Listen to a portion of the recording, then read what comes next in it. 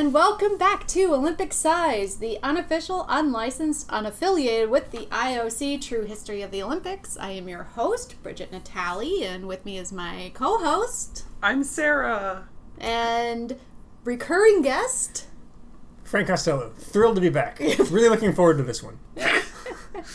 It's one of those times where, okay, so we're doing the 1924 Winter Olympics in Chamonix, France. And it's one of those times where it's like pretty warm here today. I actually had to turn off the fan, so we're going to be feeling real tropical in here. And chose to. Well, for you, the listener. Yeah, so we don't have that droning in the background. Because we care. This is a real professional gig we have here. But yeah, so, nice contrast here. And yeah, let's get started. This is going to be a short one. I don't expect it to go more than one episode. Challenge accepted. Yes. You've made your first mistake. Okay, the first Winter Olympics were held in Chamonix, France. It's probably Chamonix or something. I'm probably pronouncing it wrong. Anyway, it's in France in 1924. As we talked about last time, there is no Bill Mallon book about this one because the IOC actually got their act together and started publishing good reports about what was happening at these games, and he didn't have to do these really extensively sourced and researched books to figure out any of it. So whoever they brought in for the Winter Olympics portion was like, guys, you've been screwing up the record keeping in the summer side. We should be writing We should just down. write all of this down. Yeah. People are going to want to know. There is an official IOC report about this one, but it's all in French, and it's never been translated, so I can't read it. Never? Yeah, as far as I know, I could find. Just translate. Probably it'll work. Google Translate it. What do you think is less reliable, a Google translated version of the IOC record or the previous actual IOC record from any previous Olympic Games? Ooh. That is devastating. Yeah, I don't know. Anyway, so Brutal. This episode has been cobbled together through internet sources, because I got a bunch of books about the Olympics last time I was at Powell's in Oregon. Great used bookstore, it's massive, but none of the books I got has anything about this particular Olympics in it. Are we sure that this happened? It did happen, yeah. Was it real? Yeah, because it's all in that French report. The first Winter Olympics was originally not the Winter Olympics. This was only decided in retrospect. At the time, they were officially part of the 1924 Olympics in Paris, so they were doing the same thing they had done in 1920 and I think 1912, where they had just the Olympic Games, and then they'd have some winter stuff during that time, but it wasn't a separate event the way it is now. And so then the Olympics would last 8 months. 8 months, or just be 8 hours away for the skiing part. Yeah. But so let me see. So in 1925 they had a meeting let's just say that was a separate Winter Games, because they'd been discussing it going into 1920. This was a thing, and then going forward the Winter Games were their own thing, and up until the 90s it was the same year as the Summer Games, just in a different location. That sounds exhausting, but yeah, sure. There were only 16 nations that participated, so I'll list them all in alphabetical order. Austria, Belgium, Czechoslovakia, Finland, France, Great Britain, Hungary, Italy, Latvia, Norway, Poland, Sweden, Switzerland, the United States, and Yugoslavia. So you might have noticed that some former, quote, aggressor nations were permitted to participate, while there is one glaring omission. Austria and Hungary were invited. Turkey was also officially invited, but they didn't participate because they had no winter athletes. They did participate in the Summer Games. So at the time, it was only the Olympic Games. Turkey was participating. Germany was once again banned. Out of the Central Powers, they were the only one. Frustrated over the continued ostracization. But they're not Austria? Right. Yeah, that's where the confusion To be fair, they're comes in. spelled differently. They are, yes. That'll come through in the audio. It's a little even closer when you use the German Österreich. Anyway, the Germans decided to make their own games called the Deutsche Kampfspiele, or German Combat Games. Ooh. I was about to. It's a yikes from me. Yeah. I was about to be really on board with the idea of like we're not invited, we'll have our own Olympics. Hell yeah. Yeah. But combat But games. oh boy. Oh yeah, it's exactly what you're Well, thinking because this is 1924. Are you sure? It's Still, exactly yeah. what I'm thinking. And things are gonna get ugly They're going on. they're in not Germany. exactly over their. They got some more fight left in them. At German Comic Games. It was a national multi-sport event for Germans only, designed to promote, quote, German art, German song, and German Volksgemeinschaft, or And German people's community. It all worked out. It all went very well, and nothing bad ever happened. Really done an about face since the earlier competition is un-Germanic. We're not even coming to the Olympics because it wouldn't be. Now we're doing feats of sportsman- strength. Yeah. Relatively benign enough at the beginning. It wasn't like Germany invented nationalism or would even have started this if they had been allowed to participate in the Olympics in the first place. The Deutsche Kampfspiele were held every 4 years from 1924 until 1938. And, as you can probably guess, the Nazis sure liked these games and quickly turned them into really awful displays of fascist ideology and military games. Yay. So, like, all the, like, like, there was the military pentathlon that was all based on, like, things an officer could potentially be tasked to do in the field in a battle. It was all sports like that. Ride a horse. And shoot a gun. Jump over a and fight horse, with- shoot a horse on swim, another horse. Do the baton twirl on a horse. Yeah. Jump over 8 horses lined up next Like to a each monster other. truck rally. But back to shamanics and the still relatively more noble Olympics, because when they were actually happening, these were a winter multi-sport event called the International Winter Sports Week, held in association with the 1924 Olympics in Paris. There was no... So, again, at the time, they didn't recognize it as a separate event. It was retconned into being a separate event. I'm doing the like galaxy brain explosion gesture right now. There was no opening or closing ceremony, no flame, no parade of nations, no emblem, no mascot, although they did have a really cool poster, probably used as our cover image, with like this like screaming eagle. Metal. Yeah. It was like, but it's like a Art Deco screaming eagle. Hell yes. Yeah, it's Man, rad. the whole design sense back then. Yeah, it was People had awesome. taste. Yeah, yeah. There was a recitation of the athlete's oath held by Camille Mandrillon, and some kind of recognition of the official opening led by Undersecretary of State Gaston Vidal. Of interest, if you ever look at photos of the Olympic ceremonies during this pre-World War II period, there were a bunch from... There's a plane. We'll fix it in post. That's a really loud one. I feel like they're flying closer. Well, it's Every also kind day. of overcast, and we have the windows open. Anyway. All I'm saying is the planes are coming for me. I'm not paranoid. It's definitely happening. Okay. Could be a seaplane. Of interest, if you ever look at photos of the Olympic ceremonies during this pre-World War II period, you might notice a distressing number of athletes doing what appears to be the Sieg Heil. And for some reason, from the Winter Games, there were a lot of these when I was going through. It's not what they're doing. The salute with the palm, the arm at a 45-degree angle with the hand flat with the palm facing down, which is basically what how the Nazis would salute. It was also used as the official Olympic salute until 1948 was when they were like, don't When do they that realized, oh no, this They're is like, oh no. yeah, when they started the Olympics after World War II, they're like, change that salute. 250 athletes. Okay, well, I'm changing subject now. So yeah, if you ever look at those old pictures, don't get weirded out. Those aren't all Nazis. Some of them are. Some of them are Nazis. To Some of ruin them a are. lot of like the most swastikas, for like clockwise and counterclockwise, weren't objectively evil until the 30s. Yeah. But yeah, they don't do that anymore. But if you look at old photos, you'll see a lot of it. Look, the Nazis took a lot of stuff. Yeah, this It is ruined like all of it. That was kind of their whole deal. Charlie Chaplin's mustache. of the crimes the Nazis permitted, the like making that form of salute unpopular is one of the less important ones. I mean, sure, but like I think we should note all Nazi crimes are bad. But all of also, them. like, I don't want people to look at these pictures and be like, "What was happening in 1924?" That's fair. I mean, in it, the Anyway. rise of fascism. Yeah, true, but that's not what unrelated that to salute this But picture, also- the rise of fascism. Yeah, Also, they- some people were just saluting. Yeah. 250 athletes competed in 16 events in 5 sports. They were held over 10 days from January 25th, 1924 to February 5th.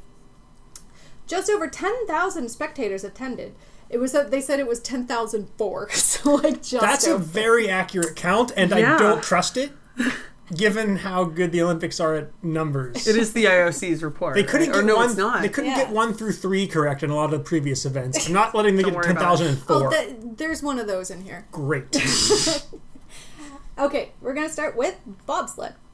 And we're going to get a little bit into where these sports came from, because there's not a lot happening in these Olympics, and I have the room. Sure, I will get to this pretty soon, I think. But like, do they have skeleton? Yeah, skeleton as a sport existed, but they didn't compete in it at the Olympics. They only did bobsled, or bobsleigh, as it was called at the time. And the only event was four-man sleds, men's only. I think still today, men are women only do two. I don't think that's true. I feel like I remember seeing a 4-person women's team. They'll have teams with more people on it, like total, but the actual sleds, they only do the 2-person sleds. So you'll have like 2 sleds to a team.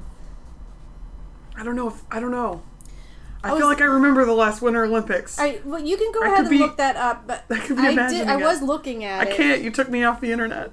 You can connect to the Wi-Fi. I'm not on the Wi-Fi. It's okay. All right. Anyway, It's better this way. all right.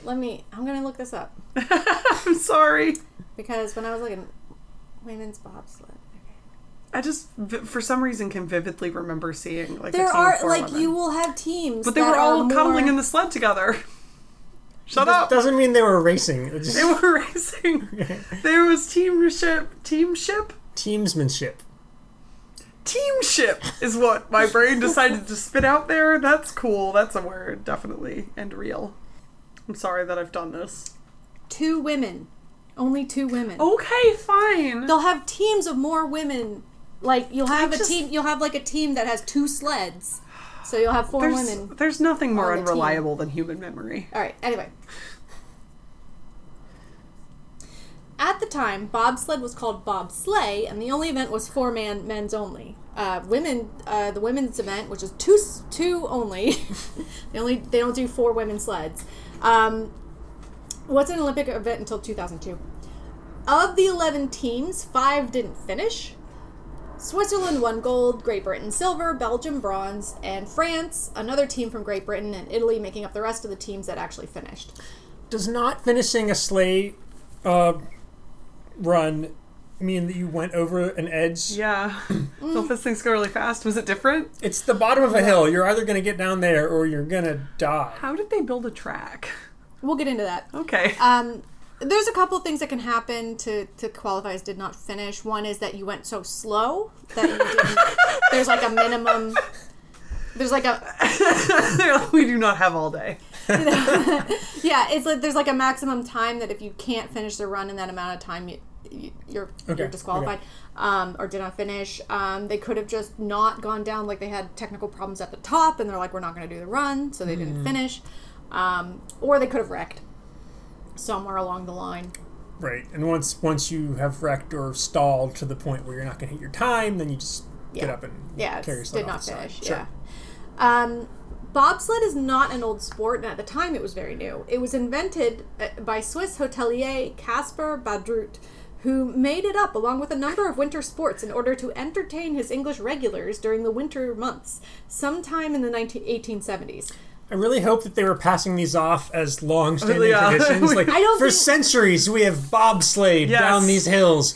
You English peasants, you absolute fools. No, it wasn't like that. It was like, this is a hip new thing. Okay. Like, Well, that's disappointing. he didn't like having his spa and hotel empty during the winter months, because that's like most of the months in Switzerland, in the Alps. So he made a bet with these regulars that he could make it worth their while to stay there when everything was covered in snow. If he failed, they didn't have to pay for their stay. If he succeeded, they'd have to pay, and also tell all their friends how much fun it was for the rest of the year until the following winter. A good yet unenforceable wager. Yeah, but they were all gentlemen. These English guys who were his regulars were connected. They were, quote, scions of royal lines, members of the aristocracy, and knew all kinds of people with all kinds of money in the 1870s. Badrut invented bobsled, skeleton, luge, all these things. He was bored. Yeah, it's a long winter in the Alps. Mostly inspired by the narrow, winding streets of St. Moritz. Soon, the antics of these rich guys racing their sleds down the streets of town Yes. caused too many accidents. Yes. And in the 1870s, Badru built the first purpose-built half-pipe track. So they built the first half pipe to avoid accidents. They were bobsledding down the street, bowling over children, and they were like, there has to be a better way. And I think I totally wrote the wrong year down. I wrote 1184, but I think it was 1884. Was the model for the Cresta Run skeleton racing track, which is still used today. It's one of a handful in the entire world devoted solely to skeleton, and also one of a handful of half-pipe tracks that are naturally iced. So they have this track that in the winter gets cold enough that it just ices itself, and they don't have to do anything artificial to it. I feel so like, efficient. but I feel like what I want here is for like this to be a series of like escalating winters where he's like the first time he's like, I've got this fun bobsled, you guys can all hop in, and then it's like, okay, now we need something a little bit bigger. Yeah, they're like, we're bored. Now It's we're like, gonna get luge, you guys. backwards. We're gonna do the luge thing. It's just you and the sled. It's very exciting. And then- okay, and then now you're gonna two-man go. luge. Now you're gonna Two-man go luge. head first. No, two-man luge where it's just you and your buddy on the sled. Yeah. Oh no! It's you have to hold on to your buddy, and then it's like he got like really into like that whole fanfic scenario where he was just like, I just wanted to see you guys hold hands on the luge. It's fun for me. I'm bored. It's the Alps and it's the winter and I'm so alone. Please visit me and ride my little sled. We're literally settling bets about boredom. The two of you onto this sled.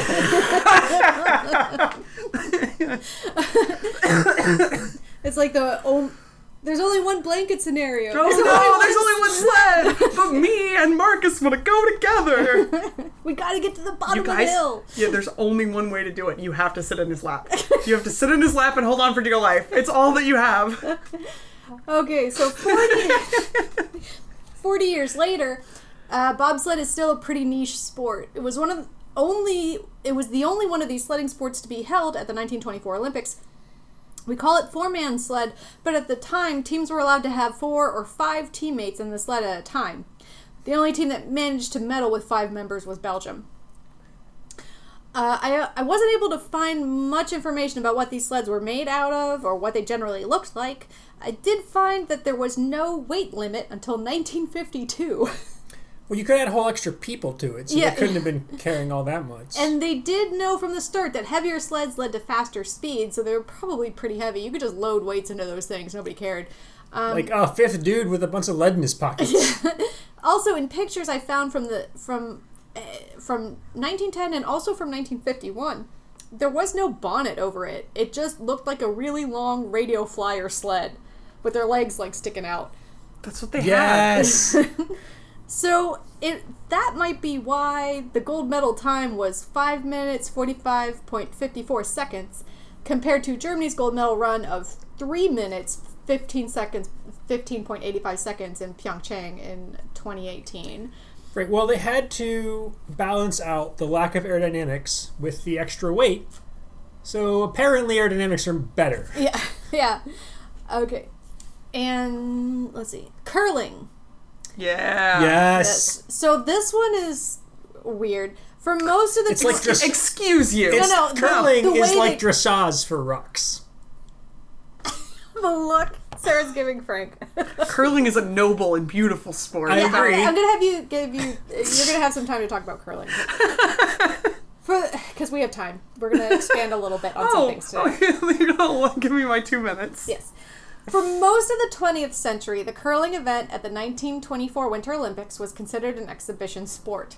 But in February 2006, the IOC, again, retroactively decided it was a real event. And You can say the retcon. Yeah, they retconned it. Entered the results into the official record. Before then, the IOC had never said whether it was an exhibition event or a medal event. They were literally just changing their mind on the fly. They just never felt the need to clarify. But if they weren't giving out medals, it wasn't a medal event, one would think. They could have just handed people medals and been like, no, it wasn't actually a medal sport. Those were participation That medals. is a jerk move. Is Yeah. that what they did? I kind of love it. Would you put it past the IOC to do something Not like even that? a little bit. Yeah. But in this case, they decided after, like, you know, how many years later was it? 80 years later? No, that was real. And, Did they track these people down and give them medals? No, they didn't. actually, Oh, no. the reason they addressed this at all was because of an investigative report led by the Glasgow-based newspaper The Herald on behalf of the families of the gold medalists. That's beautiful. Right? Anyway. There's nothing else going on in Scotland. Yeah, they have nothing else to worry about. Nothing else. France, Great Britain, and Sweden all participated in a round-robin tournament with Great Britain winning gold, and I'm going to bet most of them were Scottish, considering what happened. What else is there to do in Scotland but throw little rocks around and sweep? Sweden won silver and France bronze. There was also a Swiss team attending as a, quote, non-participating team, but I have no idea what that means. That's like me in every Olympics. Right, yeah. Considering that it wasn't even really an event until 80 years later, weren't they all kind of non-participating? Guys, we're a non-participating bobsled team. Yes. I love it. We should at least get a bobsled. This event was held outdoors, and I'm going to have Sarah, if you wouldn't mind explaining how curling works, just a little extemp here, because I don't understand the sport. Wait, well, I mean, like, all I've done is play it, but, like, I don't know if I can remember how. You probably understand it better than I do. It's like horseshoes or whatever. Like, you just try to get the rock as close to the middle of the thing. There's like a little bullseye, and you slide the little rock down, and they're scraping the ice with the brooms, ostensibly to make the rock go either faster or slower. But, like, who can tell if that's really helping? I don't know. I put my back into it. I was sore the next day. It was great. Curling rules. It's very fun to do. But it's like very much a sport invented for drunk Canadians and people in icy locales to play. And the Scottish. And yeah, exactly. I'm like, the whole Scottish curling thing makes sense to me. I think, didn't they invent it? They probably did. I think it is a Scottish sport. All I'm saying is I've played it once. It definitely feels like a sport that, like, people a couple six-packs in were like, dude, I have a great idea. But, like, that means it rules. Like lawn darts. It's pretty much the lawn darts of the Olympics. It is the lawn darts of the Olympics. The ice lawn darts. So now what we need is the lawn darts in the Summer Olympics. There's just lawn darts. Already have the javelin. Let's do lawn darts. Javelin is also the lawn darts of the Olympics. Like, somebody was telling me that they went to a cookout a couple weeks ago in the Midwest, and their like mother-in-law got out lawn darts, like and old like, lawn darts, real lawn like darts. We will kill you lawn darts. They're illegal. It's illegal to own lawn darts, and this woman pulled them out and was like, "Who's ready to have some fun?" I'm like, "That's incredible." It's the most Minnesota thing I've ever heard of in my life. That's great. Lord bless and keep her. And on the plus side, if you're getting pestered by deer, you start throwing lawn darts. Yeah. You're not going to have a deer problem anymore. You're not going to have a coyote problem. You're not going to have a raccoon problem. Anyways, curling. Curling, yeah. Remember this primer because curling will disappear from the Winter Olympics after this, showing up as demonstration only. They made that clear at the time in 1932, 88, and 92. Returning for good as a medal event in 1998 in Nagano. I think it's a beautiful and noble sport, and everyone who plays it looks like they live in Wisconsin, and I love that. I love that about it. Powered by cheese curds. Ice hockey. Ice hockey, like curling and pretty much every other sport, was held outdoors at the 1924 Olympics because they didn't really have the technology to have indoor rinks at the time. And it was cold and there was ice outside. Yep. It was in this year that we finally got away from the Bergvall system and just did a round-robin tournament. So no losers compete for set goal. I was going to say, like, reminder for the listeners, that system is where it doubles the length of how many games you have to play for, like, no reason.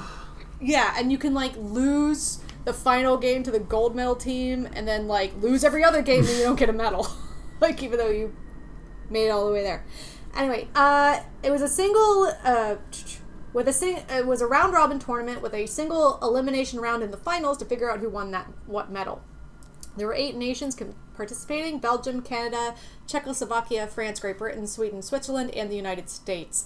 And oh boy, did Canada clean everybody's clocks. So like regular hockey. Yeah. No, not even regularly. Like, they whooped them. They're on another level up there. It's all they do. Definitely were. They defended their gold medal from 1920 in a suffocatingly dominant performance. In the first round, they beat Czechoslovakia 30-0. Sweden 20. Sorry, wait. 30? 30. Not 3. 30. 30. That is Was a not zero. a typo. Sweden 22-0 and Switzerland 33-0. These are not scores that happen in hockey. This is what I'm saying. They scored a total of 85 points in the first my round God. and gave up 0. That's terrifying. Do they all have mullets? Because that's how I'm picturing them. I know it's the 20s. I don't 20s care. mullets, I don't know. In the final round, they Loads of beat little Robert Barron mustaches. Great Britain 19-2, and the United They lost some States points. managed to hold them to 6-1. That's a hockey score. Yeah, That's a lopsided hockey We score. showed up but to play hockey. Yeah. Everyone else was like, this is a weird form of soccer that I don't understand. What do you mean I can't use my feet? I have to use this stick? This is obscene. In addition to Canada's gold, the US took silver and Great Britain took bronze. The real star of the incredible Canadian team was 26-year-old Harry Moose Watson, to the point that he became a darling of the French spectators. That is so grossly Canadian. His nickname was Moose. That is actually kind of racist against Canadians. Watson was a veteran of World War I, having served as a flying ace with the Royal Flying Corps. In the first game, versus the Czechoslovakians, he earned a hat trick in the first period. By the end of the game, he would score 8 more goals for a total of 11, just on his own. Sweden managed to mount a defense against him for whatever good it did, and he only scored 6 times in that game. In the game against Switzerland, he scored 13 goals, which is still an Olympic record that is unlikely to ever be broken. No, not now that multiple countries can play hockey, no. Yeah, right. While the Americans managed better than most against the Canadians, he still scored 3 goals in that game. Watson never went pro, opting to coach instead. The last time he took to the ice was 1933, when his team was short a player. He was inducted into the Hockey Hall of Fame in 1963 and the International Ice Hockey Federation Hall of Fame in 1998. I'm kind of impressed that being a coach isn't too close to, I'm air quoting, too close to being pro to be a problem, because I feel like there's been some similar issues in the past where they kicked people out of competition. Well, I mean, that's assuming if he got paid for it. There are some real questionable definitions of professional athlete in previous instances. True. Yeah, there was like the guy, there was the guy who like got, what was it? He had like instructed people on how to do like rescue operations in the water, and he got paid for that. Yeah, he had been paid for being an instructor. a lifeguard instructor. Which is sort of like a coach, but even less so. And then so he was deemed like a professional swimmer, and like he wasn't able to compete or something, or he got his medal stripped or whatever they did to frickin' what was that guy, the football player? I'm not gonna know names. We'll have to fix this in post. Just like really obscenely insert it like in a really obvious way. Like what they did with Steve Grabowski. Yeah, Like, exactly like that. Anyway, figure skating. We're gonna get into some Nazi stuff here. Oh no. oh no! Did they Oh, make no! one of the figures in figure skating a No, swastika? they did not. No. Frank! It was 1924. That wasn't a thing yet. No, But it's drawing shapes was still a thing, right? figure skating. Oh, not a It's not figure. It's drawing figures. Yeah, I'm ignoring feet. everything else that you said. Of the 258 athletes who participated in the first Winter Olympics, 11 were women. They were all figure skaters, as that was the only event women were allowed to participate in. All right, I'll stop eating them here. Problem solved. I'm not going to cut that part out. I'm just going to like... Oh no! Everyone's going to know Everyone's about your gonna M&Ms. I'm a fiend. Except for Hannah, because she doesn't listen. She'll never know anything. Let's all talk about our true feelings about Hannah in the middle of the podcast. She's just all right with me. Aww. There were 3 events: men's singles, ladies singles, and pairs. 7 nations were represented and all won at least 1 medal, with Austria alone earning 2, one in ladies singles and one in pairs. This just makes it sound like it's like a speed dating event. The event was held outdoors, and at the last minute, they decided to change the shape of the rink from rectangular to square. Some of the competitors had trouble fitting their routines into That's the gonna shape. throw So off they the didn't- figures. Yeah. They didn't extend the rectangle into a square. They shrunk the rectangle into a Yes. square. That So like, seems. figure it out. I But want, why though? Yeah, I want. You know what my guess is going to be is that they decided some of the ice wasn't safe. All right, would because be it my was guess. probably a lake, right? Yeah, no, they didn't have an indoor rink. This was They just outdoors moved too. the traffic cones Yeah, farther in. Yeah, so because they don't want the little girls to like fall through the ice while they're You're like, like, doing their jumps. You guys think anybody's gonna notice? It's fine, right? This is a good. We It did can good just be here. a square now. Had we invented most of the jumps at this point? Did we have Salchows and all We of had those? Salchow. Okay. I don't think Ulrich Salchow competed in this one. I think Okay. he had retired. at Do we this have point. axles? I don't know. Do we have what all backflips? had. No backflips. You wait. I'm going to talk about when the backflips Oh happen. man, have you? Oh no, sorry. I'm literally just like about to feel like. Have you watched that Netflix special about Surya Bonnelly? It's so good. I have so many Surya Bonnelly feelings. I'm It's so saving good. for when we Have get you there. seen it though? It's so I good. haven't seen it. I'll have to watch it. It's the Losers or whatever, that show. It's like about people who didn't win at their sport or whatever. And there's a should whole have. episode about her, Oh, and it's God. incredible. She was so good. All right. Anyway, It made Hannah so mad for her. It was great. I No, I know. I was like, you're gonna hate everyone by the end of was this. like 12. I was yelling at the TV. Yeah, no, it when was stupid. They were awful to her. Anyway, there are a number of noteworthy performances at these Olympics to the point where it's difficult to know where to start. Of the competitors, one of the competitors you've definitely heard of, the others probably not. We're going to start with pairs because that is the most frustrating story. Oh no. You know, going back to Surya Bonnelly here.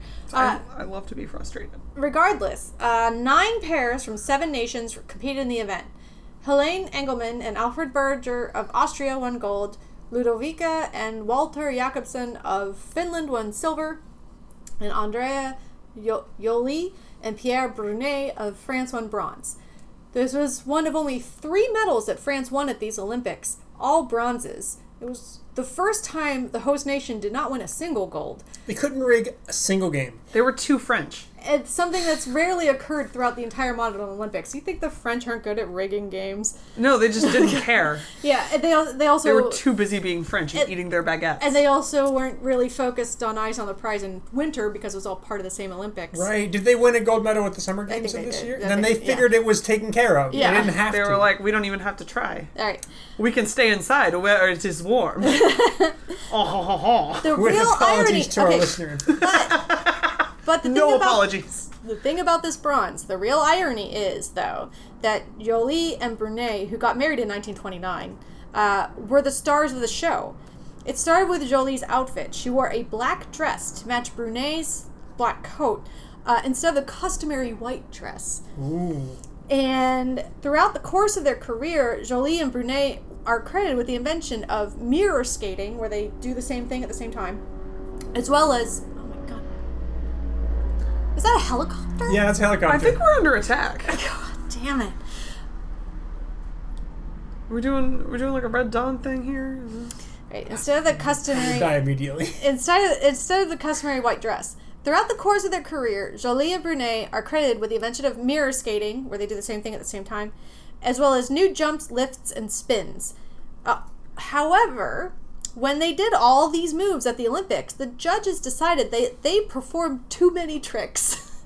So, congratulations, you've invented most of figure skating. You invented too much of it at once. We will not be giving you a medal. So They marked really, them down. They really did get the Surya Bonnelly. They did. Your yeah. show is too good for mortal eyes. We cannot reward this. We actually didn't see it physically. We were incapable. We were of beholding blinded it. by your greatness, and so we missed half of your act, and we don't know if it was good, so we assume We it actually it upset us to have to think about it. So get out of our sight. This isn't. wasn't. Are all the judges just ex-figure skaters who are mad Yes. that they didn't invent haters. basic shit about their sport? This isn't the last time we will hear from this pair, so don't worry about that. They get their redemption. It's also not. Revenge. Spoilers. Yeah. Oh yeah, they killed them. Yeah, they just chucked their blades at the. All right. God. Yeah, why would you do that to figure skaters who are armed with Yeah, they skates? have knives on their feet. It's also not the last time we'll hear about somebody being penalized for being too good. Like we've been talking about Surya Bonnelly. That's I just it wow. just doesn't. It's just so upsetting to even think about. Figure skating is such a crappy sport to have to do because it's all It's subjective. so subjective. And they're like, oh, you did something different, so Like, you don't get any points, like- even though you're literally, like, inventing a better version of this sport. Like, you know, problematic fave Tanya Harding, who was an incredible athlete, regardless of what else she did, but she wasn't, like, graceful enough. Or Which like, is exactly what happened to Surya Bonali, except she was, like, 10 times as talented. and she was, like, super graceful, too, but she was Yes. black, so... She was, well, and Like, she was too worse. athletic, too. Yeah. They were like, you scare us with your muscles and how good you are. There's other current events about that, too. I've got a Oh, lot yeah. of Oh, anger. God. Yeah, we need a special episode of just yelling about anger, about Yes. sports, and how women are treated in them. Yes. end. Yeah. Frank, you can sit that one out if you want. You don't have to listen. No, you do have to listen to us. This is reparations. Yeah, I feel like I should just be here because I'll learn something. Let's move on to men's singles, which is not as Again, frustrating. it does really sound like speed dating. Men's singles, we're going to get into some questionably Nazi stuff. All right. Oh, no. So just like speed dating. Just like Oh, God! Oh, well, the women's singles is where it really comes up, so that's the fun part. All right, in the men's singles, there were 11 competitors from 9 countries. Brunei came in 8th in this event. The medalists were Gilly Grafström of Sweden winning gold, Willy Burkel of Austria winning the silver, and Georges Gauchi of Switzerland winning bronze. Grafström was an incredible athlete, winning records that no other Olympic athlete has ever and having long-term impact on the sport. Grafström was a returning Olympic champion and defended his gold medal easily. He was exceptionally good at compulsory figures, which we don't do anymore, so... He was the best at the worst part of the sport. Yeah. He won gold in Antwerp, despite the fact that he broke his skate and had to use whatever he could get in town, which were curly-toed skates. I'm sorry? Not the type used for figure skating. What? I don't know exactly what those are. I have to see a picture Well, of this. curly-toed sounds like you won't be able to stop and turn at angles, which would Yeah. be a problem for drawing shapes. I think it's picturing- like closer to what a speed skate is what I think. I'm just I don't picturing know. like those little like shoes in like Aladdin where the toe like bends back. I don't think it's something that people use in competition. I think it's closer to like a speed skate out of anything. Anyway, I'm not too familiar with types of skates, to be honest. Did he have one of each, or did he switch to a pair I think of the other? I think he had a pair because like I think having one of each would be worse. That's, but like, sounds cool though. It Anyway. does sound cool. He won his second of 3 gold medals in Shimonics. He's still the only male Olympic figure skater to win 3 gold medals, like ever. Oh. And usually after like 2 Olympics, their careers are kind of done. That's true. Every 4 years, so you age Yeah. out quickly. Yeah. And because that stuff is hard on your knees. and one of 2 Olympic gold medalists to win golds. Okay, one of 2 Olympic gold medalists in any discipline to win golds in both Summer and Winter Olympics. Because in 1920, figure skating was part of the only Olympics. The other guy is Eddie Egan, who we'll hear about later when we get to the 30s. As I mentioned, what were you going to say? What was the Summer Olympic that this guy In won? 1920 in Antwerp, they didn't have a separate Winter Olympics. Oh, it just was the still Olympics. skating. It was just a summer Yeah, game. he didn't. Yeah, he I didn't see. do it different. So that's kind of. I think Eddie Egan did 2 different sports. Yeah, that's much Like, more impressive. yeah. No shade on this guy who won multiple Olympic gold medals, but Yeah, but yeah, it was more of a technicality. He's still the only male figure skater to win 3 gold medals. As I mentioned, Grafström was exceptionally good at compulsory figures, one of the best compulsory figure skaters ever. He also invented the Grafström pirouette, which is on the back outside edge of the blade, and the flying sit spin, which is when the skater spins in one place while changing positions. So you've definitely seen people do that. that happens literally every act Yeah, of the and modern he- Winter Olympics. Yeah, he's the guy who invented this. What did they do before the Olympics? Were they just skating around in a circle this- for no And reason? Compulsory and figures. a triangle and a square and maybe like a star. But Like a figure 8. yeah, like this Olympics invented the going up and down in one place, mirrored pairs skating. Yeah. That's like 80% of most acts in the figure skating, right? I think they did like jumps and lifts in the pair skating that like nobody had ever done Yeah. before. Yeah.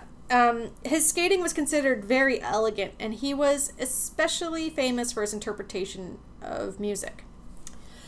So now we're going to get into... Okay, so this is the thing that I think we're going to head into... We're going to, like, come up against in the next couple episodes, which is questionably Nazi stuff. Because... Should we have, like, a little... There's, like, the little like, whammies noise where it's just like... like, but, like, the thing that I'm running into is stuff where it's like, that kind of sounds like Nazi stuff, but, like, it's not clear in the sources that I can access online what was actually happening. And I kind of get the feeling that either some of these people were just living their lives and ended up in the, being in Germany or whatever, and I mean, some of them probably got whitewashed later. But so I don't know what the deal is, but it's questionable. Questionable Nazi stuff. We can invent a theme song. Yes. So the Wikipedia entry about him doesn't get into his politics, but it is worth mentioning that he moved to Potsdam, Germany in 1925 and stayed there until he died of blood poisoning in 1938, which is questionable. He earned a degree at the Technical University of Berlin while he was there and collected graphics, paintings, and sculptures while skating, a collection his wife continued until she died and donated to the World Skating Museum in Colorado Springs. What kind of paintings? Well, it was all skating. Oh, okay. I was like, were they Nazi paintings? He wasn't collecting paintings while he was skating. He was collecting paintings of skating. Okay, got it. I'm just wondering where the Nazi stuff comes in. We're getting to the women. All right, so in the women's competition, we saw the beginning of a legendary career, although the legend in question didn't medal. She actually came in last. The gold medalist was Herma Jabo of Austria, Beatrix Laugren of the U.S. won silver, and Ethel Muckelt of Great Britain won bronze. And Andrea Jolie of that French pair came in fifth. Worth mentioning is Jabo's scandalously short skirt, and I could not find any pictures that I could recognize of a very short skirt, so I'm guessing it was a little bit above the knee. So the legend in question was Sonja Henie, who was the one I'm like, you've heard of her. She was famous. You've heard the name before, even if you don't recognize it. This was her Olympic debut. She was a lot of head shaking going on at this table. 11 years old when she made her Olympic debut. Yeah. She won her first major competition the year before, winning the Senior Norwegian Championships at the age of 10. And I'm guessing senior doesn't mean, like, seniors.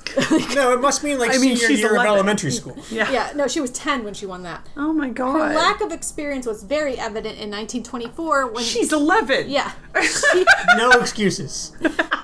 Wow, she just doesn't have very much experience, I guess. Well, she repeatedly skated over to her coach during her routine and asked for direction. Bless. I think she was having trouble with the truncated. Look, when you don't know how to do something, you ask for help, and then she became good. You go back, and it's like, they took away half of the field, what do I do? Yeah. I don't know, just like flips your shit, and then you just do it. Yeah, she was 11, so she was having trouble, oh my God. you know... You don't have very good adapting improv skills. Yeah, she wasn't... I don't have improv skills now. Obvious. Despite this inauspicious beginning, Henie would become the winningest female figure skater of all time. She started at 11. I could be the winningest female figure skater if I'd started at 11. Probably not. Shut up. How dare you rain on my parade. Also a bankable movie star in the 30s and 40s. She was beautiful. A triple threat. Yeah, that's what I'm telling you. You've heard her name before. I swear to you, I have not. What was the third threat? The Nazi stuff. No, Frank, you had to ask. We'll be hearing more. I'm sorry. I'm sorry too. I'm sorry to No, that was too good. I'm sorry. We'll be hearing more about Henie in future episodes. But since we implied things about Grafstrom, we should mention that Henie was very much feted around Nazi Germany. It started before the war when she frequently traveled to Germany to compete in various amateur competitions. It's worth noting too that Henie, was she Norwegian? She was Swedish. She was some kind of Scandinavian. Where are we? Yeah, she was Norwegian, and she was beautiful, blonde, wonderful athlete. So she was very popular in Nazi Germany. And she was a wealthy celebrity, and at the very least was in the same social circles as Hitler, going so far as to accept an invitation to a personal lunch with him at his resort home after the 1936 Winter Olympics. And she also did this with, like, everywhere she went. She would always get invited by the local heads of state. She would always go. So how much was she actually part of it? She wasn't speaking out against it. She never publicly supported or criticized the fascist dictator or his regime. And by 1939, she started a movie about a heroic Nobel laureate resisting the Nazis. She later became an American citizen during the 40s and volunteered with the USO during the war. So I think she was doing that thing where she was just trying to be like, I'm not political, and it's not a good way to handle Nazis. It doesn't work. Yeah.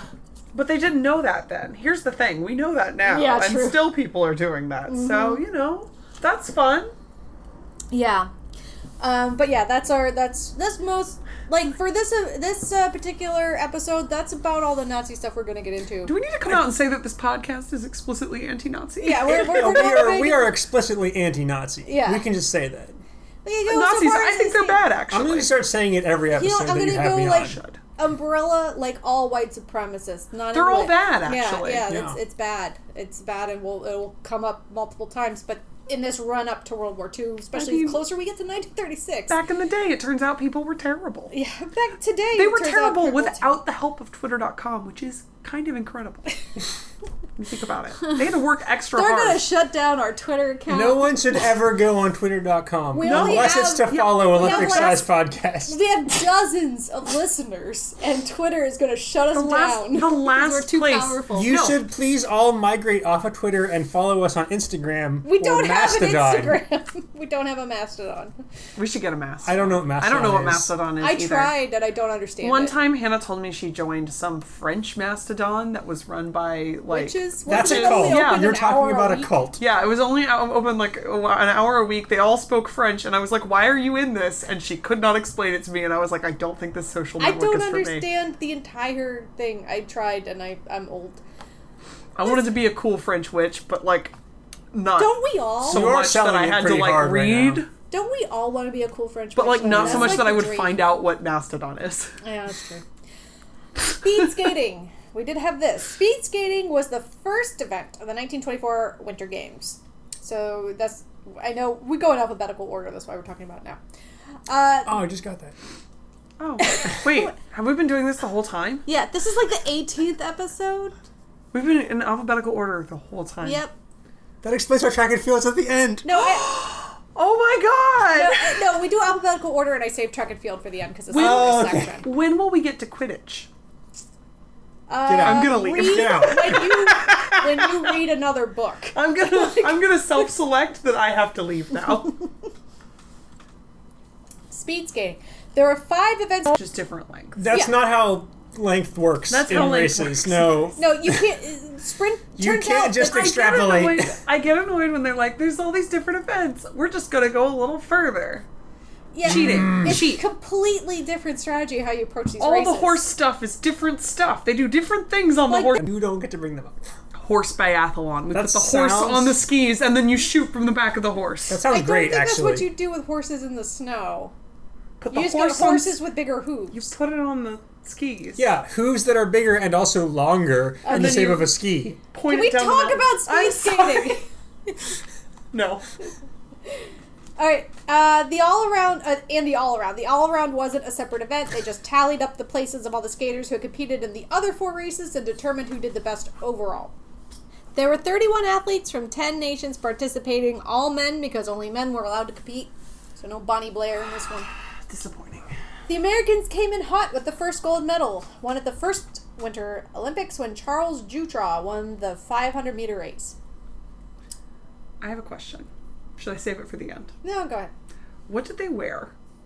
Because, like, all I can think of when I think about speed skating is, like, their little, like, spandex suits. So, like, what did they wear back in the day? No, yeah. Wool. Oh my god. Just like outside. denim jeans and flannel. This was all out. Yeah, it was all outside because they didn't have the technology to have indoor race. Yeah, I didn't think about that either. Yeah. But like, yeah, they're just like a little like wool pants. They've only barely figured out how to have indoor swimming pools. They definitely don't have indoor rinks right now. Sorry, I just like to be able to picture it. Yes. Picture Charles Dutra with his like wool hat and his little sweater. hats. He was the American champion at the time and holder of the national record in the 100-yard race with a time of 9.4 seconds. But he was considered an underdog versus the Scandinavian skaters, and with good reason, which we'll get into in a minute when we talk about the other events. Claes Thunberg of Finland in particular was the heavy favorite in the 500 meter. The races were held on an outside rink with only two skaters on the ice at a time. There were 27 competitors in the 500 meter race, so there were 13 rounds of 2 and 1 round of just 1 racing. Whoever had the fastest time won the gold, etc. I feel like rounds or heats of 2 is a little unfair because you're going to have a much wider variance of the relative strength of the heats. Yeah. I think this was for safety reasons at the time. Because, again, this was just on a lake. And you don't want to have, like, 8 guys swimming as fast as they can around a swimming as fast as they can. Yeah, swimming. Well, they will be if they go. Yeah, sorry, at a time. racing. Yeah, skating as fast as they can. And they still do some events like this now, but they will do the mass starts on others. There were 27... Okay. Whoever had the fastest time won the gold. Dutra raced against Charlie Gorman of Canada, and they got off to such a fast start, the crowd audibly gasped. Their time at the first 100 meters was 10.5 seconds, with a final time of 44 seconds. Gorman finished with 45.4 seconds, which is good enough for 7th place. He was like 1.5 seconds behind Charles Dutra, and that put him in 7th. Silver went to Oscar Olsen of Norway, and favorite Claes Thunberg tied with Norwegian Roald Larsen for the bronze. These are very close times for the top 10 or so competitors. Yeah. How confident are we in these measurements? They have at this point managed to time things to the 100th of a second. Okay. They have the technology. They have the technology, but they don't seem to have the wherewithal to handle numbers correctly. We will get to that. That is coming up in the ski jumping. Dutra didn't... ski jump. Yeah, it's a little foreshadowing. There's some ski jumping shenaniganery. Dutra didn't medal in any other race and didn't compete in another Olympics after 1924. However, Thunberg wasn't done with just a bronze. He won gold in the 1,500 meter and the 5,000 meter races, silver in the 10,000 meter. I put kilometer. 10,000 The meter. 10,000 kilometer race sounds great. You would dig a ridge in the ice. I would love to see that. They would like show the start of the race, and then 2 weeks later, all right, let's check in on him. And they're all He's dead. going real slow. They died. There's a Zamboni behind him, just pushing him off the ice. Well, he has to, otherwise they're gonna wear the groove all the way in the end. Yeah, that's what I'm saying. The groove. Okay, and he won gold in the all-around. He won a medal in every speed skating event at these games, which were held over a period of 2 days. That's a lot of meters. In fact, other than Charles Dutra, all speed skating medals were won by either Finnish or Norwegian skaters, with Finland taking all of the other golds and Norway taking 4 of the bronzes and 3 of the silvers. Sounds to me like their team had figured out some kind of either skating technique Scam. or equipment, Or they just... Scam. or they just... It's not. It's like winter for 9 months of the year where they are, so they're just Scam. better on skates than they are on their feet. Charles Thunberg won the highest percentage of medals at a single Winter Games ever. Still? Nice. Still. Well, it's going to get harder as we add more events. Right, Yeah. right. To this day, Once we add skeleton, you got to be good at skeleton to win It's this over. percentage, right? to this day, nobody has dominated a Winter Games the way he did in 1924. What's really significant about that is he didn't even participate in any kind of athletics until he was 18. Before that, he was mostly known for smoking and drinking a lot. My hero. Yeah, he rules. This guy's great. That girl who was like 11, whatever, she doesn't know how to have a nice time. She might, well, we don't know that, but she might have been drinking and smoking in You're London. not It was wrong. 1920 it was Europe. 1920. But somebody got him to start It speed was France. skating. It was Sorry. France. She was drinking wine. That's why she had to keep stopping. I'm I don't sorry. remember what I'm supposed to do, Coach. It is my goal to offend any foreign international listeners we may have. Well, so. right now, I think mostly our international listeners are Australian, so good luck. Yeah, they can't beat. You can't beat them. But somebody got him to start speed skating, and that became his new obsession. And since they don't give Olympic medals for chain smoking, that's what he's remembered for. We'll hear more about Thunberg at the next Winter Games as well. I got a new idea for a sport. Hold on, hear me out. But the symbol for it is just like Spike Spiegel from Cowboy Bebop. Yes. In front of the no smoking sign. Perfect. All right, military patrol skiing is something we don't do anymore. I have never heard of it. But it is similar to current events that we do. Is it the biathlon? It's It just is skiing similar- with it- holding a gun? It is similar to the biathlon. For some reason, there were major discrepancies for years as to whether or not this was a medal event. Same with curling. Military patrol skiing was a demonstration sport in 1928, 1936, and 1948, but it was a medal event in 1924, according to the IOC official report and the IOC official database. This sounds like somebody was just tossing dice in the back room when they were writing things down decades later. No, well, I Should mean, it be a medal event in this is? year? I don't know. Well, Yes. the 24 report was actually good. It was written at the time. It was pretty comprehensive. It's just in French, which is why I'm not citing it because I can't read it. But they did say in that report that it was a medal event. But then Okay. later, it was like the thing where people said that golf was only in one event, one Olympics, but then it was in like 3. Or What if it was they're, like, something the like same that. number? It was something like...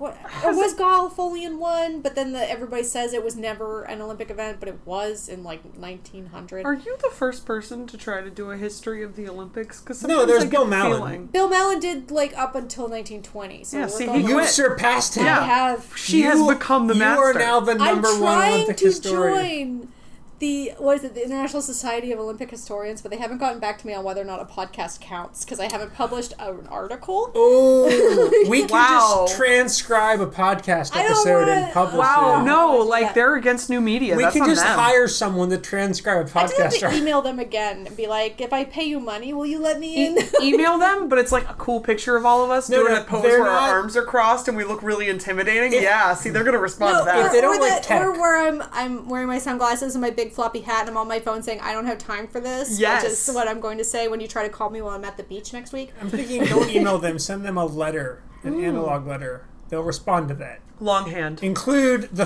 podcast file as like In a bytecode zip or something. drive? Include a photo of all of us chain smoking at the age of 11.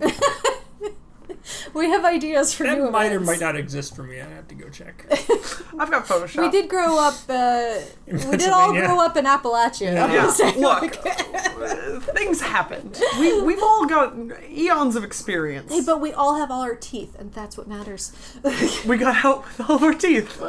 Here we are on the West Coast. Okay, so I had some pulled, but they were orthodontic It's fine. treatment. I didn't lose them because they fell out of my mouth. All right. Anyway, that's important. Important distinction. Anyway, military patrol skiing. A number of sources list it as demonstration only for some reason, but the IOC says no. It was a real event this one time. The current version of this sport is the biathlon, which combines cross-country skiing and target shooting. The major difference with the military patrol skiing is it also included ski mountaineering. So like you need to get on some skis, climb this hill, and then shoot something? Yes. Amazing. Bring it back. The event comprised of a 25-kilometer race, including a climb that had to be from 500 meters to 1,200 meters in height, and rifle shooting. It was raced by a whole team on patrol consisting of one officer, one non-commissioned officer, NCO, and 2 privates. The officer carried a pistol instead of a rifle, and the NCO and the privates had to carry packs of at least 24 kilograms. What's that in American kilograms? By which I mean pounds. I think it's close to 50 pounds. Okay. They should bring it back. And since it's 3 events, they could call it the triathlon. I think they're trying. It's still kind of just 2 events with a hill, though. And then they have to carry the packs. They don't carry the packs in biathlon, I don't think. They just carry their gun, yeah. They Yeah. don't carry anything extra. Yeah, they have to wear like backpacks and climb a mountain. I love it. Yeah, I'm on board. Well, I think they did in that German military games that they're combat Oh, games. don't bring those up. You're bumming me out. Okay, yeah, well, you're I forgot they were still going to still- do a war. Yeah, We're still you keep steering. reminding me. We have to do the 1936 games. We don't wanna. have to. Nobody's making this Yeah. except for you. We just won't show have up to that talk week. about this. I will talk about it by myself. It's important. Okay. The Swiss team took gold with a time of 3 hours, 59 minutes, and 6 seconds, and 8 shots on target. Because it's a combination of shots on target and the time that means your score. France won silver with a time of 4 hours and 10 seconds and 11 shots on target. So the time, I think, outweighs the shots. And France, the other French team, took bronze with a time of 4 hours, 18 minutes, 53 seconds, and 2 shots on target. Is it the same system where missed shots on target just adds time to your race? I have no idea. Okay. They didn't get into that. This was the only time Olympic medals were awarded for military patrol, and it wouldn't be until 1960 that the biathlon was introduced as an Olympic event. So we have a while before we get back to the best skiing event. Thank you. The only armed skiing event that I'm aware of. Yeah, it is. It was always And the therefore best. it's the best. Yeah, and therefore the best. Although I guess this military patrol is another armed skiing event. Now it's contending for first Yes. or second place. It's kind of fun to think of like other Olympic events just with guns added. Right? Yes. Speed skating with guns. Curling. Horse jumping with Horse guns. jumping with guns. Rhythmic gymnastics with guns. For some reason, I'm imagining gymnastics involving guns, though. With The one where you'd you have just to be let- really careful. Or we just let like 20 dudes onto the ring at once. They just all use different equipment simultaneously with guns. They could just call it the American Olympics. Like, this is really going to pan out. Hockey with guns. That's just No, Canada. that's a bad idea. And the rest of these were good ideas? Yes. Okay. They were all winners. Cross-country skiing. There were 2 cross-country skiing events at the 1924 Olympics. The 50-kilometer race held on Wednesday, January 30th, and the 18-kilometer race held on Wednesday, February 2nd. 59 skiers from 12 nations competed in these events, but only 2 countries medaled in them, Norway and Finland. The MVPs. Norway very nearly swept with 2 golds, 2 silvers, and 1 bronze, but Finnish skier Tapani Niku managed to win a bronze in the 18-meter race.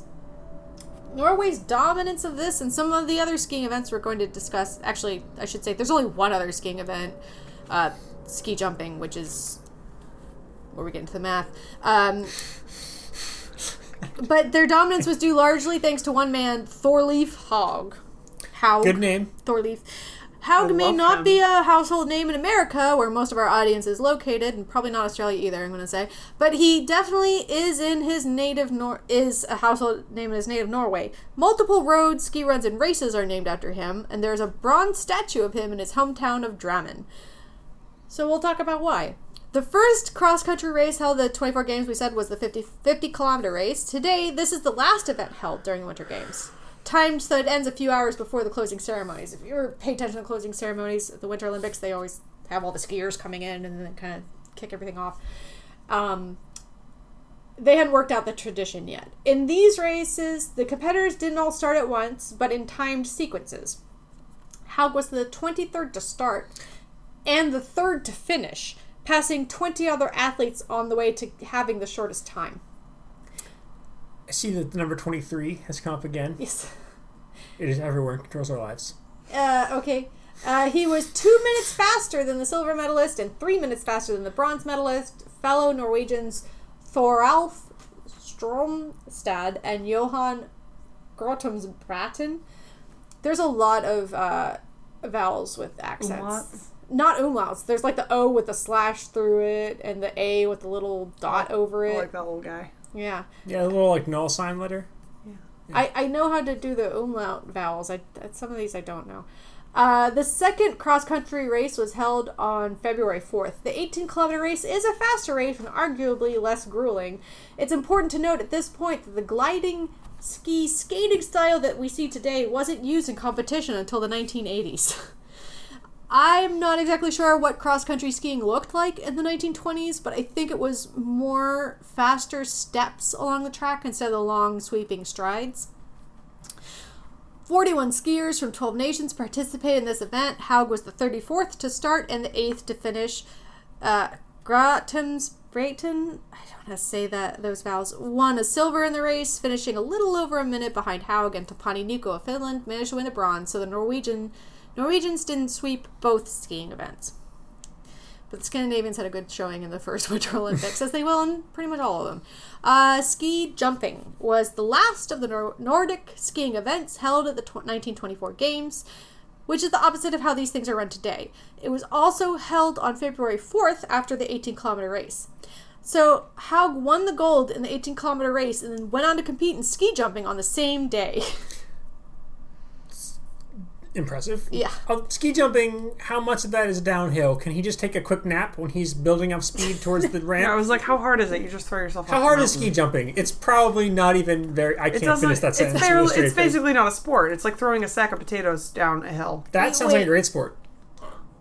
That sounds like a Scottish sport. Yeah. It's very close to cheese rolling. Alright. Now, so, you might think that ski jumping is just a contest about who can jump farther. Farthest. Is it not literally that? No. And it's a good thing the Germans weren't there because they might have protested the fact that it's not just the distance, but how stylishly you do it. Hell yes! Fancy snow entry. Yes! We're not being graded on how fancily we can land. It's France. Everything is fancy. You can't win gold if you ain't cute.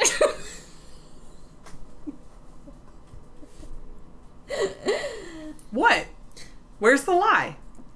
So is it just a matter of you lose points for each leg that you break on landing after the ski No, jump? you have to look very graceful in the air. Oh, so you can break your legs as long as you look graceful doing it. I guess. You must become a swan. Anders Haugen of the U.S. had the furthest jump at 50 meters, but he didn't win the gold. He looked like an idiot. He did. And they were like, no, we can't put him on a postage stamp. He didn't even medal. Disqualified. He looks like crap. He is a garbage jumper. His form, gross. His form must have been pretty good to get the greatest distance. Need some aerodynamics on that. I hate this man. He sickens me. Bring me someone with some grace and style. And enter Norwegian skier Tullen Thams. He flies like an angel. He had developed. He sails through the air like a beautiful beast. He had developed a new method of jumping, and it had a totally cool name. He definitely had the style part of this down. Yeah, I'm into this already. He would bend his upper body at the hips and extend his arms at the front, keeping his skis parallel to each other. So That is a Superman jump. Superman Woo! jump. Did he wear a cape? No. He called this the Kongsberger. To be fair, Which is Swedish for Superman. Yeah. had Superman come out at this point? 1924? That No, was I don't think 50s, so. right? No, Superman no. Superman was pre-World War II. 30s? Pre-World War II. I think it might have been 30s. I don't think he was out in the 20s. I think this predates Superman. Kongsberger, and I feel like I allowed should him. know this. This guy's the actual inventor of Superman. It wasn't just super stylish and very impressive to the judges. It also allowed him to jump much further than he had been able to before. But not as far, it's important to note, as the guy who actually jumped the furthest. Yeah, As the American. Anders Haugen. He was an American. Wasn't he the American? He was American. Oh. And I'm picturing him as like the American from The Mummy, who's just some guy with a gun in his hand. He has a gun and a mullet in my head as well. He's just shooting backwards and propelling himself farther. That was why it was unelegant. They were like, we hate this guy. It doesn't surprise me at all that the American had no style or grace, though. That actually does check out. I am imagining a guy with a beer gut now. I'm just in a mullet. It's all there. Okay, It's so beautiful to me. yeah, Sorry. he was sure that this Kongsberger style would get him to the 100-meter jump, which at this time was like the 4-minute mile, a physical feat that everybody thought was possible, but nobody had actually managed to accomplish yet. There was a couple things like that. There was like doing the 100-meter dash in less than 10 seconds. There were a couple things that were like, we know this is physically possible if somebody could just do it. Has anyone done a 4-minute mile? Yes. Great. Yeah. Good for them. That makes That's me very feel, fast. That makes me feel very sad for myself. I mean, At the That's very Olympics, fast. at these Olympics, Thams didn't even record the longest jump. Like we said, Haugen did. He made it to 49 meters, but the style was so cool it pushed him into first place. Did he wear sunglasses while he did it? He Did a definitely wore a screaming wool eagle. hat. was there an explosion behind him that he didn't turn around to look at? Yes. There was an avalanche coming down the Yeah. mountain behind him, and they were like, that is so cool. That is dope. Fellow Norwegian Narvi Bona also recorded a jump of 49 meters, and he got silver for similar style-related reasons, and the redoubtable Thorleif Haug nabbed bronze. I think we should bring back subjective weirdness to, like, every sport. Like, every sport should be judged like figure skating. Like, sure, your team won the hockey game, but did you look cute? What were your outfits like? You had showed too much of your like chest. We'll get into that. We're not into it. Katarina Witt, who like Yeah, I think we should be judging men's sports that are not subjective on subjective outfits too sexy because yes, they are in some of those sports. I'll tell you what, football players, it should be illegal. Yeah, you were talking about the speed skaters' little spandex outfits. Speed skaters, yeah, like football pads are upsetting to me in a way that I don't want to talk about. In a way that is sexy? Mm-hmm. Okay. But yeah, we'll get to Katarina Witt when she shows up later, but she did force a rules change in what you could wear because her outfits were too sexy. I love that. When I was in high school, I left a mark in the dress code book of my high school, and I felt really very excited about that. It was just related to socks. So... Socks were too low or too high? There weren't any rules about what kind of socks you could wear, so I would wear weird socks to work, to school. The work of childhood. The work of childhood, and I wore thigh-high rainbow socks under my knee-length skirt, and they were like, "Wow, we have to amend this rule book." Really? Yeah. For like rainbow socks? I went to a school where we could only wear like khakis and like polo shirts, and we had to learn about Jesus every day, but it's not important. Rainbows, Genesis, Noah's Ark. They were gay rainbows, Frank, and they knew. Look, that's the problem. Okay. There was the real problem. I'm still on board, but okay. Alright, anyway, back to the ski jumping, and you can't win gold if you ain't cute.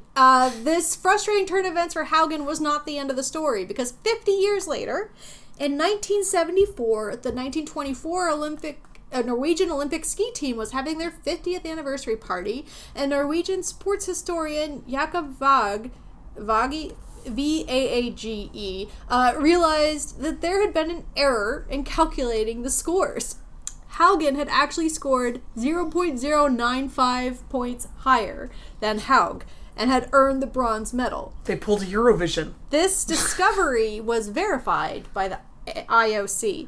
So Haugen was invited to the reunion, and Haug's daughter, because at this point Thorleif had passed, gave the bronze medal to its rightful winner. Wow, that's a crappy way to treat your dad. Anders Haugen is still the only American ski jumper to ever win any medal at the Winter Games. By 0.0009 points in a rounding error, but 70 years still later. A winner.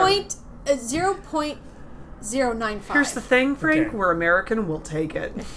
He's the only one to ever medal. The only American to ever medal in ski jumping at the Olympics. If they brought back style points, we probably could win. Do they still do style points? We're just not cute enough. No, that checks out.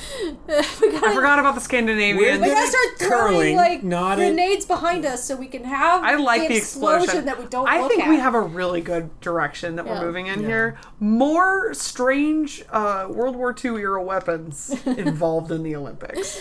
And then the Nordic combined skiing was like the all-around speed skating where it wasn't a separate event. It was just a compilation of the scores from the others. And calling it Nordics would seem to bias a few countries. Yeah, well, did they win? Thorleif Haug won the gold. Yeah. Oh, I don't see a problem. It's just accurate. Even with his corrected score where he didn't get that bronze in ski jumping, he still won. There wasn't any change there. He didn't even need it. Yeah. It was it was more like his daughter gave it away because we have dozens of these and we don't have anywhere to put them in the house anymore. And honestly, please take some Olympic medals. I have no space for these in my apartment. She throws a bunch of parties and she's like, everybody gets a medal, please. Don't forget to take your medal. We don't want them. We have too many. And there was no downhill skiing events at these Olympics. Wait, that's the only skiing way that you can ski on a hill. I was going to say, are there uphill? I mean, the biathlon. And that military oh my patrol. God, there are. Yeah, they skied uphill in the military patrol. I was trying to be contrarian. So were these Olympics, apparently. But, yeah, that was it. All in all, the 1924 games were pretty calm. No major disasters. The wildest story was due to a calculation error of less than 1/10 of a point. No one died. No one was trying to conduct weird experiments on athletes without their consent or knowledge. There was no strychnine that we talked about. Yeah, the Germans weren't allowed to con. And they also, I love it. They also didn't actually know they were competing in a Winter Olympics, in keeping with most of the Olympians from the 1900 Paris Games. I mean, that's fair. That's not their fault. And next time we'll talk about 1924. And which, knock on wood, I might be able to get out because I'm going to be on vacation with other people to look at my child sometime, so maybe I'll get some work done. Hoping. Working We'll vacation hope for you. Yeah. We'll see how it goes. Anyway. So what were other than this being? So what did we learn here today? Well, what did we learn here today? To be stylish. Yeah, look Always cute while you're jumping ABS. Always be stylish. Always be looking cute. Get What your were friend the- to check your outfit before you go down the hill, or you might jump the furthest, but not metal. Well, we needed like some cool scarves to trail. Can you imagine A how cool scarf that would that's like look? a cape. While you do the You gotta Kongsberger. do the Superman. Yes. Go flat out. Just commit to it. You have to commit to the bit. That's what we learned today. Yeah. Overall, I think that's accurate. That's And good. like, don't do Nazi stuff. That was the other thing we learned, right? Yeah. well, don't- we knew don't- that. Yeah, don't accept invitations from fascist dictators to go to lunch at their... Yeah, because Or at like least- later when you or- have those pictures of you with Hitler, like people are gonna talk. Yeah. I will say, if you accept that invitation and then like very quickly say, "Oh, this sucked. Actually, this person's bad," like I would believe that But- you were an idiot who just didn't realize until like it was happening that like, "Oh, this guy sucks." Actually, more importantly than like you'll have pictures with Hitler that later people will remark on. It's like that you have to actually spend time with Hitler, and that is gotta suck. It doesn't sound good. It doesn't sound fun. It doesn't No. sound like a fun time. No. I'm just saying, there's like, in my mind, there's a little bit of a grace window where if you come out, you're like, actually, guys, hold on, this dude's terrible. I'm like, Yeah. oh, yeah, you're right. Okay, It's gonna be cool. like, I'm gonna talk Uh-huh. about my racist views and make you look at my terrible art. And I'm But like, if I don't it- want to hang out with you. You're terrible. If You're it's the like worst. if it's like 10 years later, I'm like, maybe you could have said that earlier, right? Like, Yeah. yeah, like yeah. Or if you're, ever, which she never She never did. oh, I thought you said she did the She did the movie. but she didn't say anti-fascist. anything. Yeah, she did the anti-fascist I movie. see. She's too polite. But she didn't Cool, really but talk, like, no, she throw a didn't- milkshake at that guy. Yeah, she didn't say anything about politics ever. So it wasn't like a glaring omission of that in particular. It was just kind of like, you could have said Look, something. it's important to say Nazis are bad. Yes. If we've learned nothing else. Yes, that is our That's the official moral stance of the story. Nazis are bad, of- you should say so. This unofficial Olympics podcast is that Nazis are bad. Yes. Okay, so that's it for us today, now that we've schooled you all on our opinions. Remember to like, rate, subscribe, and review on iTunes or wherever else you're listening to this. SoundCloud, I don't know. Find us on... Do we have a SoundCloud? That's where I upload all Oh, of That's stuff. Internet Archive 101. That's basically. where I listen to most of my podcasts. Yeah, that's where I don't listen to this podcast because I'm on it. I do. I do, because I have to edit it. That sounds awful. I'm so sorry. gonna have to cut out all of Frank's swears from this one. I know. Oh, I forgot know. this was I was horrified every time you did it. It'll be And fine. yet your facial reaction betrayed nothing. Yeah, Yeah, well, because I was we're busy. professionals. Yeah. Frank, you could try Yeah. it. Wow. I really like this dynamic.